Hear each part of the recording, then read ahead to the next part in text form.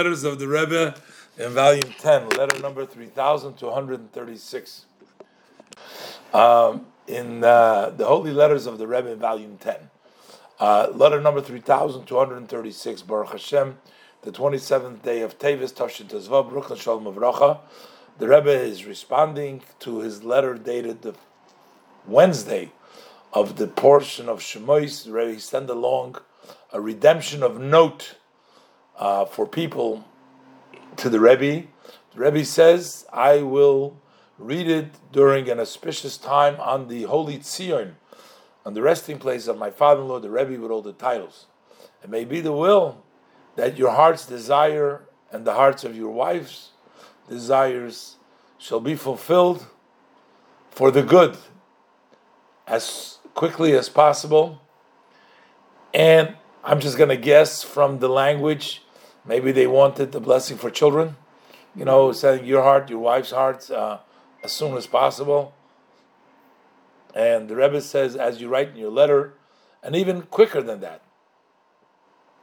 Also, the Rebbe is blessing him to, Hashem should open his blessing for him in his livelihood, that it should be in a peaceful way and in an honorable way. So it's an interesting thing. Sometimes you can get your livelihood, but it doesn't come in an honorable way through various things. So Hashem, the Rebbe blesses him that it should be in a relaxed, in a peaceful way, and also in a honorable way.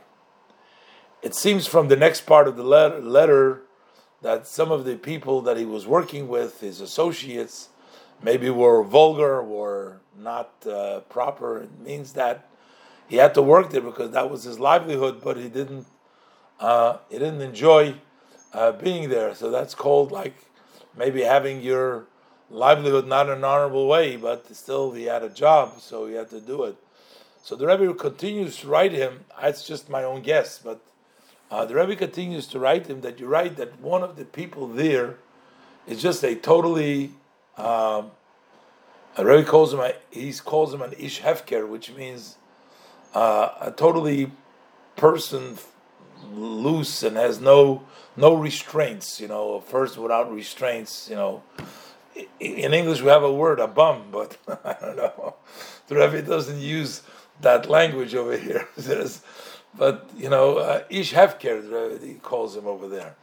So the Rebbe says, well, you gotta speak to him gently, and you gotta sort of wake up the point of Yiddishkeit that he has. You have to try to ignite and wake up that point of Yiddishkeit. The Rebbe says that our sages of blessed memory, they advised and they say about every Jewish person, while I'm asleep, ani yishenu begalusa, but v'li be'or la'kadosh baruch hu l'teraso l'mitzvaysav. I am asleep in exile. In other words, I don't care, I don't follow, but my heart is still awake to Hashem and Torah mitzvahs, which means every Jewish heart, every Jewish person has a point of Judaism, which you have to sort of touch with gentleness. As the explanation, my father-in-law, it's known his explanation.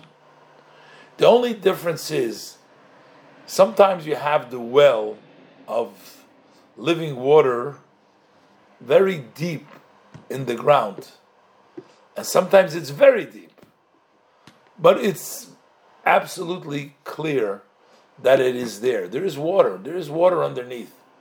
When you dig as necessary, it will be revealed from the obscurity to the revealed and to actuality. So this guy who you think is a no good, you think he's a lost case, a lost soul, not so. He also has that spark of Judaism. The only thing is, it must be very, very deep. It must be and you got to dig a little deeper, and you got to dig a little harder. Dig gently. I mean, Sometimes if you dig gently, it'll take you a long time till you get to the depth. But you remove a little bit of dirt, a little bit of accumulated junk, that's on the top of the surface. You do it a little bit at a time, but eventually you will reach that well of delightful, fresh, living water. And the Rebbe says, may God succeed you to give good news, to notify good news and all the above. And the Rebbe concludes with a blessing.